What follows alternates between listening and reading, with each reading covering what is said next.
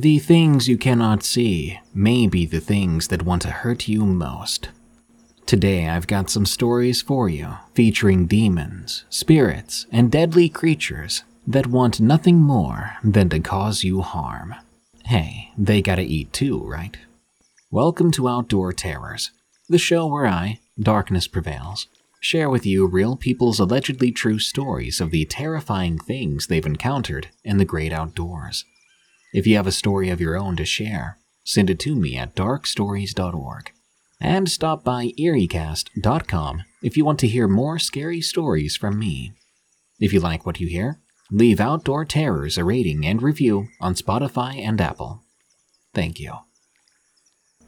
Now, throw a log on the fire, because the night is still young. The following story is a pretty creepy one for me. It reminds me of the cloaked figure phenomenon, which I've been hearing a lot about and might be connected to missing person cases. What a terrifying thought that the people in this story might have narrowly avoided being disappeared. Something in the Woods. From Something Eerie, 26. I'm a 20-year-old college student who's in ROTC. My program has all contracted cadets shuttled out to a local military base every semester for an FTX, which is a field training exercise. I'll be leaving the specific base anonymous. In March of 2023, two of my friends went on this trip. The only reason I didn't go was because I wasn't yet contracted. Typically, the trip lasts 4 days, and the base is around 4 hours away. When my friends returned, they told us what happened during the trip. During the night land nav iteration, cadets get sent out with a compass and a map to find points given to them. My friends did this too, and they experienced something spine-chilling. They heard something rustling in the surrounding woods as they stepped into the pitch-black darkness. As they moved along the thin path, this unknown thing followed them. They shined their headlamps toward the general direction of the sounds, but they never saw anything. After about 10 minutes, the sounds kept pursuing them. They decided they'd had enough and turned back to the starting point. When they returned, they told people about the experience, but no one believed them. The story sounded believable to me, but I never gave it a thought that it could happen to me, until November of 2023. It was time for the fall semester FTX. I was now contracted at this point, so I was required to go. After loading onto the bus, we made our way to the military base. My friends and I were having the best time the whole way there. Our commissioning class is really close, almost like a second family. When we arrived, we unloaded our equipment and entered our barracks. These barracks weren't the newest or nicest, but I was happy to just be sleeping on a mattress instead of the dirt.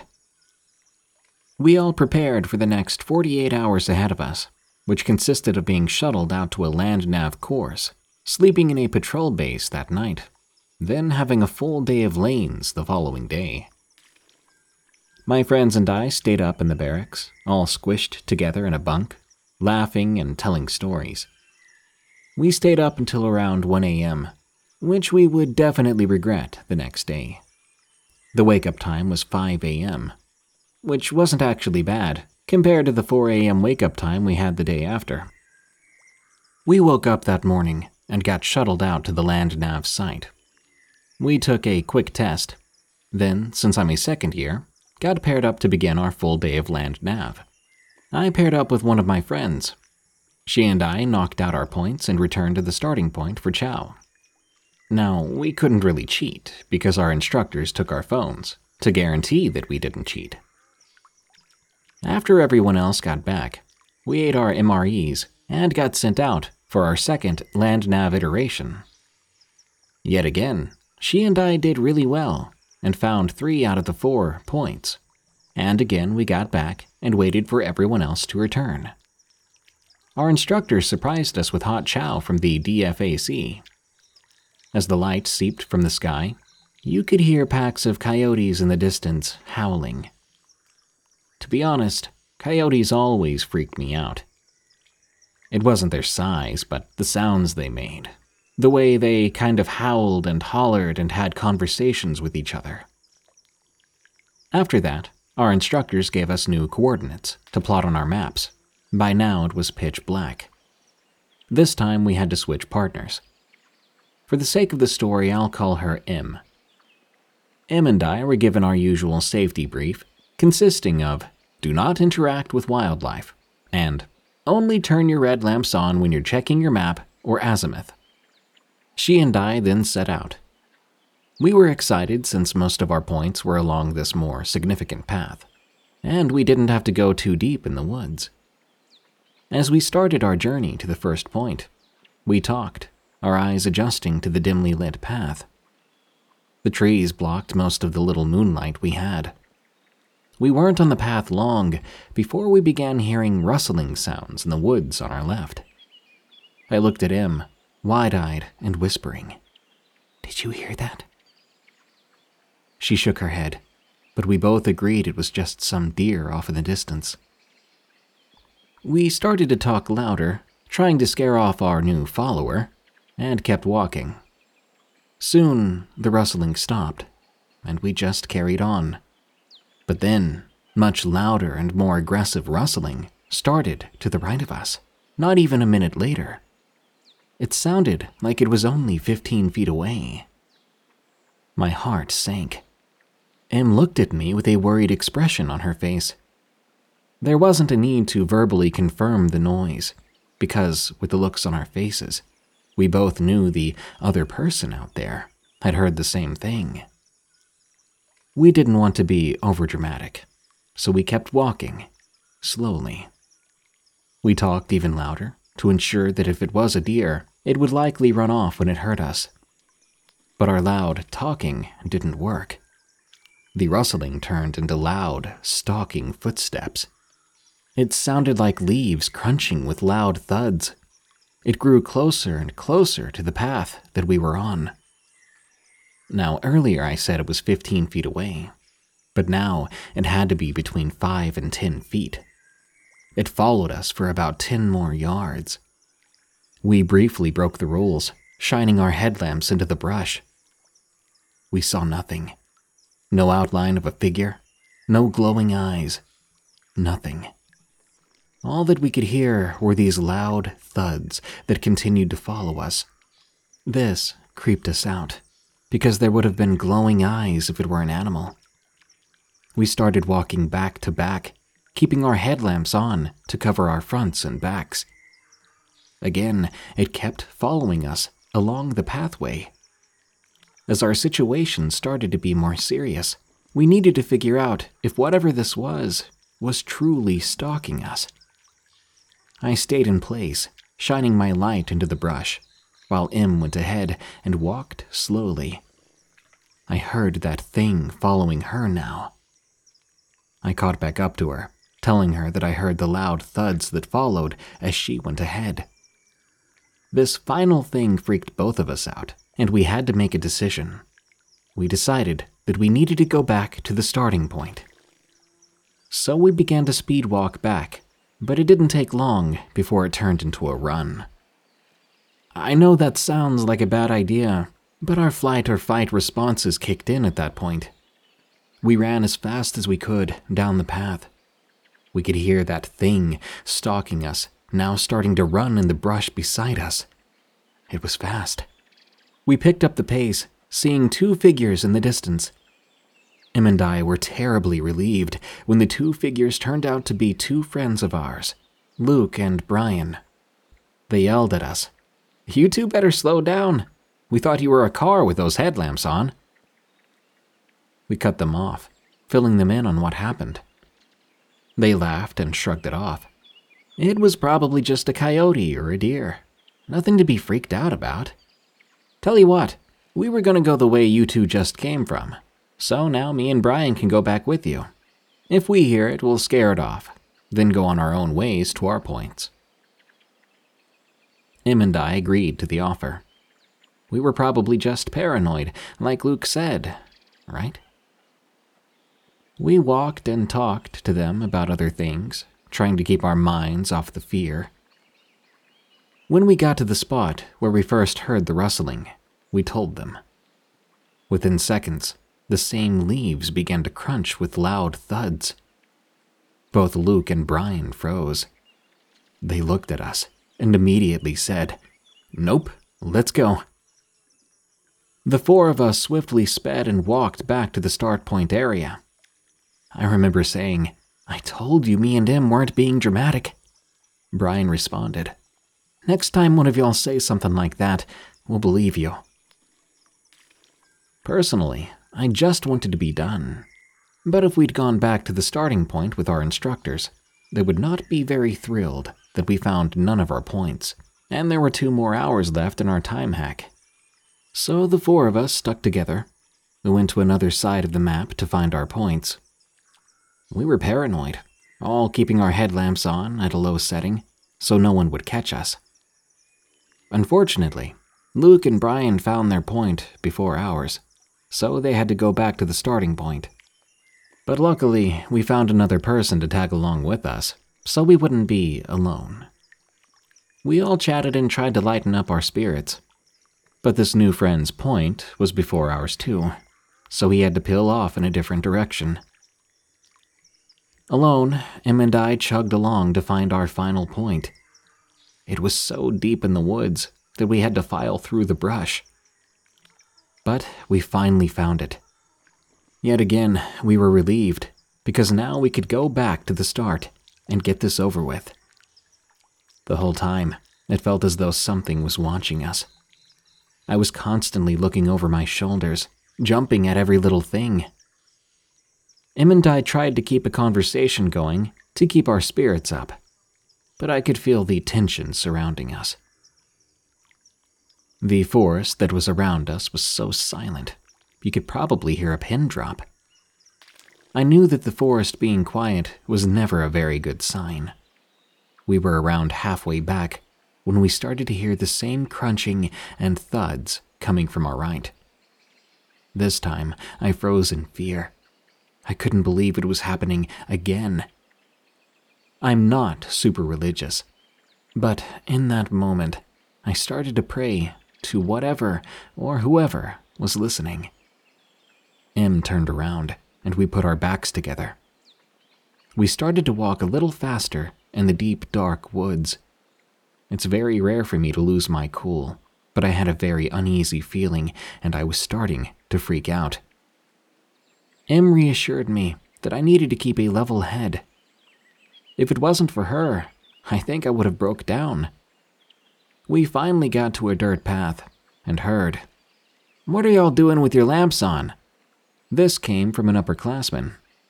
We explained to her what happened, and she explained that the exact same thing happened to her and some other people too.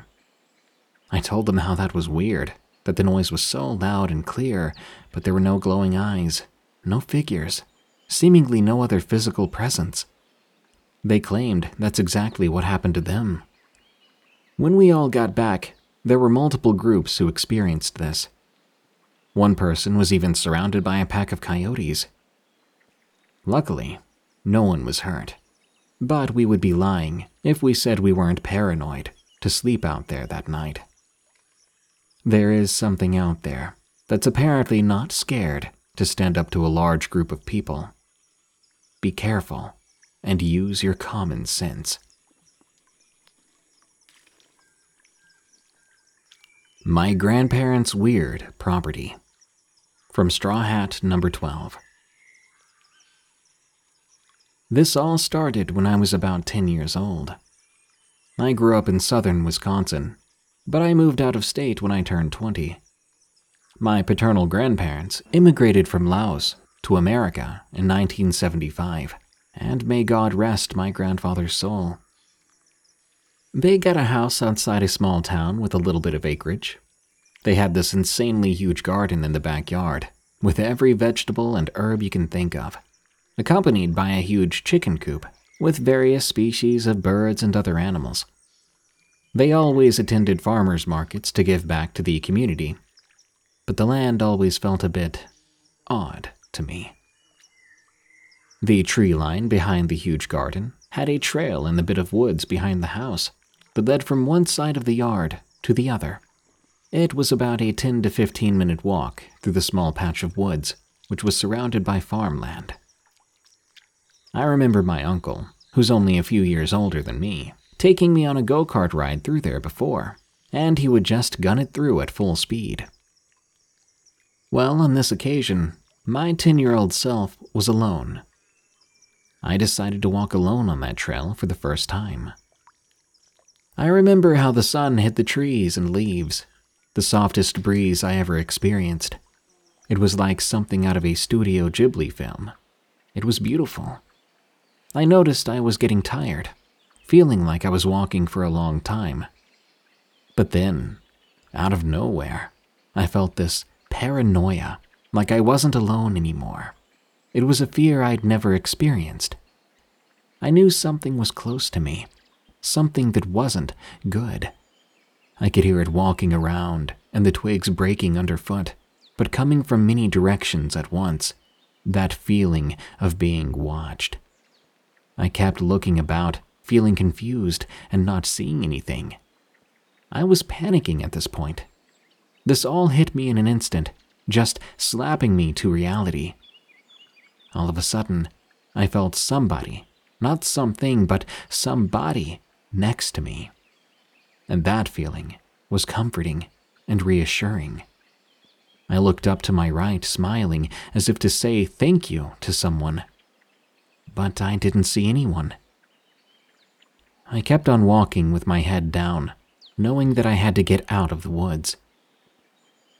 After a few minutes, I began to hear shouting. I looked up, and I saw I was finally at the other side of the backyard where the trail ended. I stepped into the yard, and I looked back, waving goodbye at nothing but air.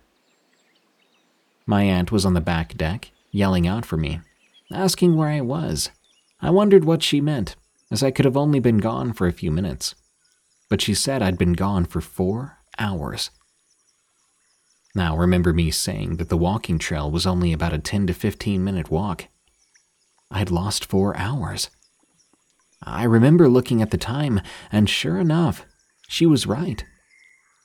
I walked into the house, and everyone was gathered there, looking at me like, "What the heck, kid?" I was so lost. I felt mad, too. Mad that I didn't know what happened. Mad that I couldn't piece together anything, because nothing made sense. Since that day, I haven't felt right, and I never walked that trail again. In 2014, my family put a trail cam up in the backyard, and they caught a photo of what they believed to be 2 spirits holding hands. I will link to this photo in the description. Wisconsin is known for Native American folklore. The whole state seems to be practically haunted. Fast forward to my dad's 38th birthday in December at the same house. I was standing next to the kitchen counter. I was just looking down at the floor, when suddenly, everything around me began to move and fast forward. Imagine fast forwarding a VHS tape. Imagine how that looked. Yeah, except I wasn't moving. I was paralyzed, stuck staring down at the darn floor. My dad was sitting on the couch next to the counter, and all of a sudden, I was able to move after what felt like 5 minutes of trying to force myself to.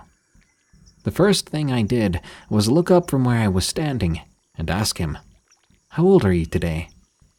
"I'm turning 39, he replied, looking at me confused, with a mix of concern. I looked at the calendar and did my math to make sure he wasn't pulling my leg, thinking to myself, a whole year? A whole year went by? I'd lost an entire year? I couldn't help but think this was related to the 4 hours I lost during that trail incident. I went to the bathroom to gather myself, and I noticed the shirt I was wearing was small and tight. I was shocked. My stomach was even showing at the bottom. My dad had to help me find a shirt that fit. I don't remember school or any activities or anything from that missing year. I held on to that shirt for a few years afterwards. After all, it was connected to that mystery. This has weighed heavily on my mind for a long time. I've spent years researching about time, the woods, etc., looking up other people's similar experiences to assure myself that I'm not crazy. I've never told anyone of these experiences because I understand what it sounds like. I get it. People don't care until it happens to them. This episode is sponsored by June's Journey. What is horror to you? Monsters? Murder? Mystery? Well, if human monsters are your thing, June's Journey is the game for you, albeit in a more lighthearted tone. June's Journey is a hidden object game with a thrilling murder mystery set in the Roaring '20s. You play as June on the hunt for your sister's murderer. Discover clues through exciting hidden object scenes with beautiful and atmospheric illustrations and music. Victory brings you closer to new plot points and suspenseful answers. When not hunting for clues, you can customize your own luxurious estate island with gardens, buildings, and decor. Or chat and play with or against other players too, in the Detective Club, where you could even put your skills to the test in the Detective League. June's Journey is both relaxing and fun to play. With my busy schedule, I find it's the perfect game to pick up and play whenever I've got a free moment. It doesn't demand too much time, and it's pretty satisfying solving puzzles quickly and unlocking new clues. Can you crack the case? Download June's Journey for free today on iOS and Android. You know how to book flights and hotels. All you're missing is a tool to plan the travel experiences you'll have once you arrive. That's why you need Viator. Book guided tours, activities, excursions, and more in one place to make your trip truly unforgettable. Viator has over 300,000 travel experiences to choose from. Everything from simple tours to extreme adventures and all the niche, interesting stuff in between. So you can plan something that everyone you're traveling with will enjoy. Real traveler reviews give the inside scoop from people who've already been on the experiences you're considering. So you can plan with confidence. Free cancellation helps you plan for the unexpected. And 24/7 customer support means you can travel worry-free. Download the Viator app now and use code Viator10 for 10% off your first booking in the app. Find travel experiences for you. Do more with Viator. The Island Jinn, from Tia Beanie. I had a friend in college named E, who was from a beautiful island, which I'll keep anonymous here. To give you some idea, though, these are a cluster of several islands, some of which are uninhabited. Of the uninhabited islands, only a few places are accessible to the general public, as there are several tribes living there too. So, to protect their liberty and to let them live in peace, the government has strict regulations in place. E once invited me to spend Diwali with her family. She lived in a lovely coastal town, brimming with history and stories. I was to spend about 10 days with E's family, and I was super excited. Her house had a rustic charm to it, with wooden pillars and old architectural designs. Inside, I was surprised to find horseshoes nailed on the wall. There was one horseshoe in every room of the house, including the bathrooms and the kitchen. This was a bit odd, as it didn't really seem to be part of the decor. When I asked her about it, E told me a tale that was creepy and a bit unsettling.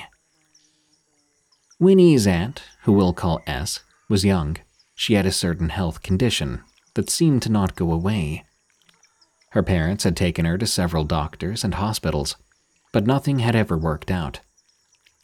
Finding no other solution, they decided to consult a spiritual healer. This spiritual healer was an old man who supposedly had entrapped a jinn. The jinn would tell him answers that people needed to know, and he had gained quite a reputation for himself for helping people out. So when S's parents, E's grandparents, went to see him, They weren't sure what to expect. They saw the old man go into some kind of trance, wheezing and shaking violently. He made loud grunts and carried an unintelligible conversation with someone or something, presumably the jinn. He even had a whip with him that he used on himself once or twice, which was quite scary for S's parents. But soon he came out of this trance and gave them the name of a doctor, the name of the hospital they were associated with, and the place the hospital was located. He told them to take S there, and everything should be fine. Shockingly, the details he had provided were right to the T. This hospital and the doctor were in another part of the country, and there's no way he could have had that information. Even if he did know, by some fluke, when S and her parents went there, they were able to address her health issue once and for all. After that, S went on to live a normal life, with her condition gone. When I heard about this, I didn't know what to make of it. I reasoned with it, thinking S's parents had perhaps found the doctor on their own, and somehow convinced themselves it was thanks to the healer. But this was in the 60s, way before the internet. There's no way they could have known about a doctor living thousands of kilometers away in a town they didn't even know existed, he assured me. I shrugged, asking her to go on. The old man, who had been the jinn's medium or master, died sometime later of natural causes. But upon his death, weird things started to happen all around the place. People reported seeing a luminescent figure hovering in the woods late at night, watching them from the dark. Sometimes on desolate trails, people reported hearing laughter from the trees, a deep and sinister laughter. At one point, a tribal man was found on a bustling street in the city, frantic and having no recollection of how he'd even got there. Tribes keep to themselves, and the areas they live in are well protected to not disturb them. So for one of them to just wander into the city without warning was next to impossible. A few government officials had later come in and restrained him, as he was quite erratic. Linguists were called in to translate what he was saying, and he claimed that he had been following a pulsating light through the jungle. Before he knew it, before he could even make sense of what was going on, he woke up here. The officials made sure he was back safe with his community, but the people around now truly believe it was the jinn's doing, and that the jinn now haunted the surrounding wilderness. They say when the old man died, the jinn's master, this jinn was no longer tethered. That would explain the laughter, the glowing sights, and everything else. Perhaps this was a playful jinn, E said. But her family did not want to take any chances, playful jinn or otherwise. Horseshoes and houses apparently keep jinns away, preventing them from coming inside. And even to this day, any new house built on the island comes with a set of horseshoes nailed in the corner, one for every room of the house. As for the jinn, maybe it's still lurking out there, until someone else traps it. Elephants in the Cemetery. From Mooncloud 5733.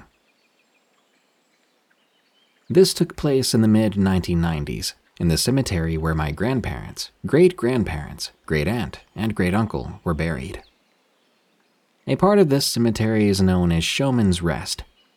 The plot was bought by the Showman's League of America, a sort of union for carnival and circus workers. The union's first president was Buffalo Bill Cody. The plot was bought to bury members who had no money or family to pay for funeral services. In 1918, the nation, headlong into its involvement in the First World War, trains ferried troops to the East Coast from training camps to be sent to France. One such train was being driven by a man who had been making these runs for days. Exhausted, he fell asleep at the controls. Outside of Hammond, Indiana, a train from the Hagenbeck-Wallace Circus was stopped due to mechanical issues. The empty troop train crashed into the circus train, carrying performers and, in some cases, their families. Many of those trapped in the wreckage died in the ensuing fire. In 1918, the means to identify bodies was not as advanced as today.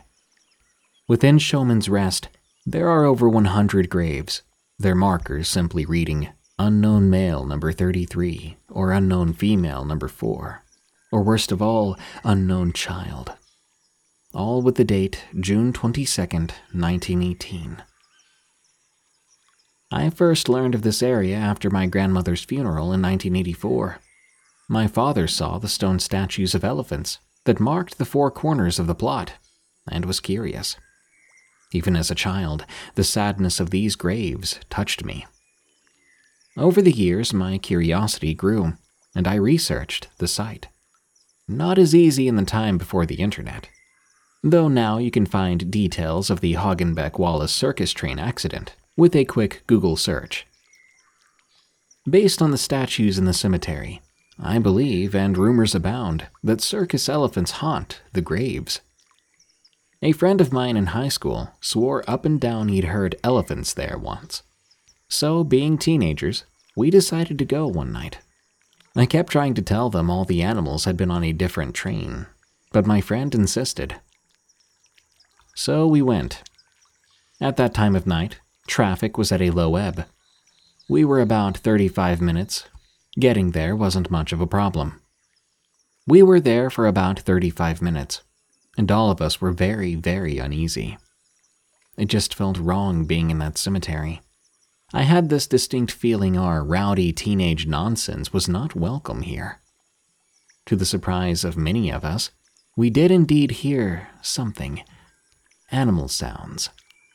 3 of my friends bolted right then and right there, one running face first into a tree. What didn't occur to them then was the fact that there was a zoo not too far from there, so animal sounds like that were not an uncommon occurrence. Besides, we were outside. Where else would animals be? After calming everyone down and making sure my one friend had not broken his nose, I suggested we apologize for making a scene. That feeling of disapproval had grown stronger. It didn't feel hostile, just a sense we didn't belong here right now, and that we should go. I never told them at the time, not wanting to fuel further late-night trips after the feelings I had. But as we left, I did turn back.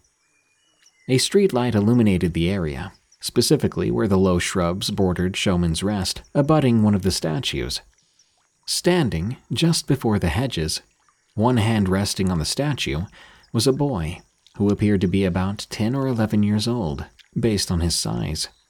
He was dressed in a style I would associate with the World War I era. Knickerbocker-style pants, high socks, suspenders, and a sort of gray cap on his head. The left side of his face and the hand resting on the statue seemed to be horribly burned, and he almost seemed to be smiling. He raised his right hand, and he waved at me. At that moment, I heard sirens and a fire truck passing by, followed by an ambulance. The boy turned and seemed very excited by them, and then he was gone. I hurried to catch up with my friends. That weekend, I went to put flowers on my grandparents' graves. When I left, I stopped by Showman's Rest. I walked to the heartbreaking line of graves of the accident victims until I reached one of the unknown child graves. It just felt right, like that was the one. From my pocket, I took out a Hot Wheels fire truck, which I had stopped and bought along the way, and placed it on the grave. As I left, I turned back, and I swear that truck was gone. No one else was in the area, and there was no wind. Ever since that day, I felt a sense of welcome when I visit. Twice more I've seen that boy, once on his own pushing the truck along the base of one of the elephant statues, and once standing with a woman, herself terribly burned and holding her hand. I quickly left. I can't describe it, but the moment felt private, like standing and gawking would have been wrong and a sort of betrayal of trust. I've been back numerous times over the years, and I always get that feeling. a feeling sort of like acceptance and welcome, as if my show of respect earned some sort of trust. I've never brought anyone but my own family, and I never gave anyone else details of what I see and feel. I felt that doing so would be a betrayal of that sense of trust. While I have not given any names or directions, the location is very easy to find. But please, if you visit, honor their rest and be respectful. If you see a lonely little boy with a toy fire truck, just give him a wave and let him know someone remembers. Thanks for stopping by our little campsite here at Outdoor Terrors. To hear your story on the show, send it to us at darkstories.org. For more scary stories from me, catch me on my other podcasts, Unexplained Encounters and Tales from the Break Room, on Spotify, Apple Podcasts, or your favorite podcast app. Or go to eeriecast.com for those and even more terrifying podcasts. Follow me on X or Twitter at Dark Prevails, and if you don't mind, leave a rating for Outdoor Terrors on Spotify and Apple Podcasts. Till next time, I'll see you soon when the campfire blazes once again.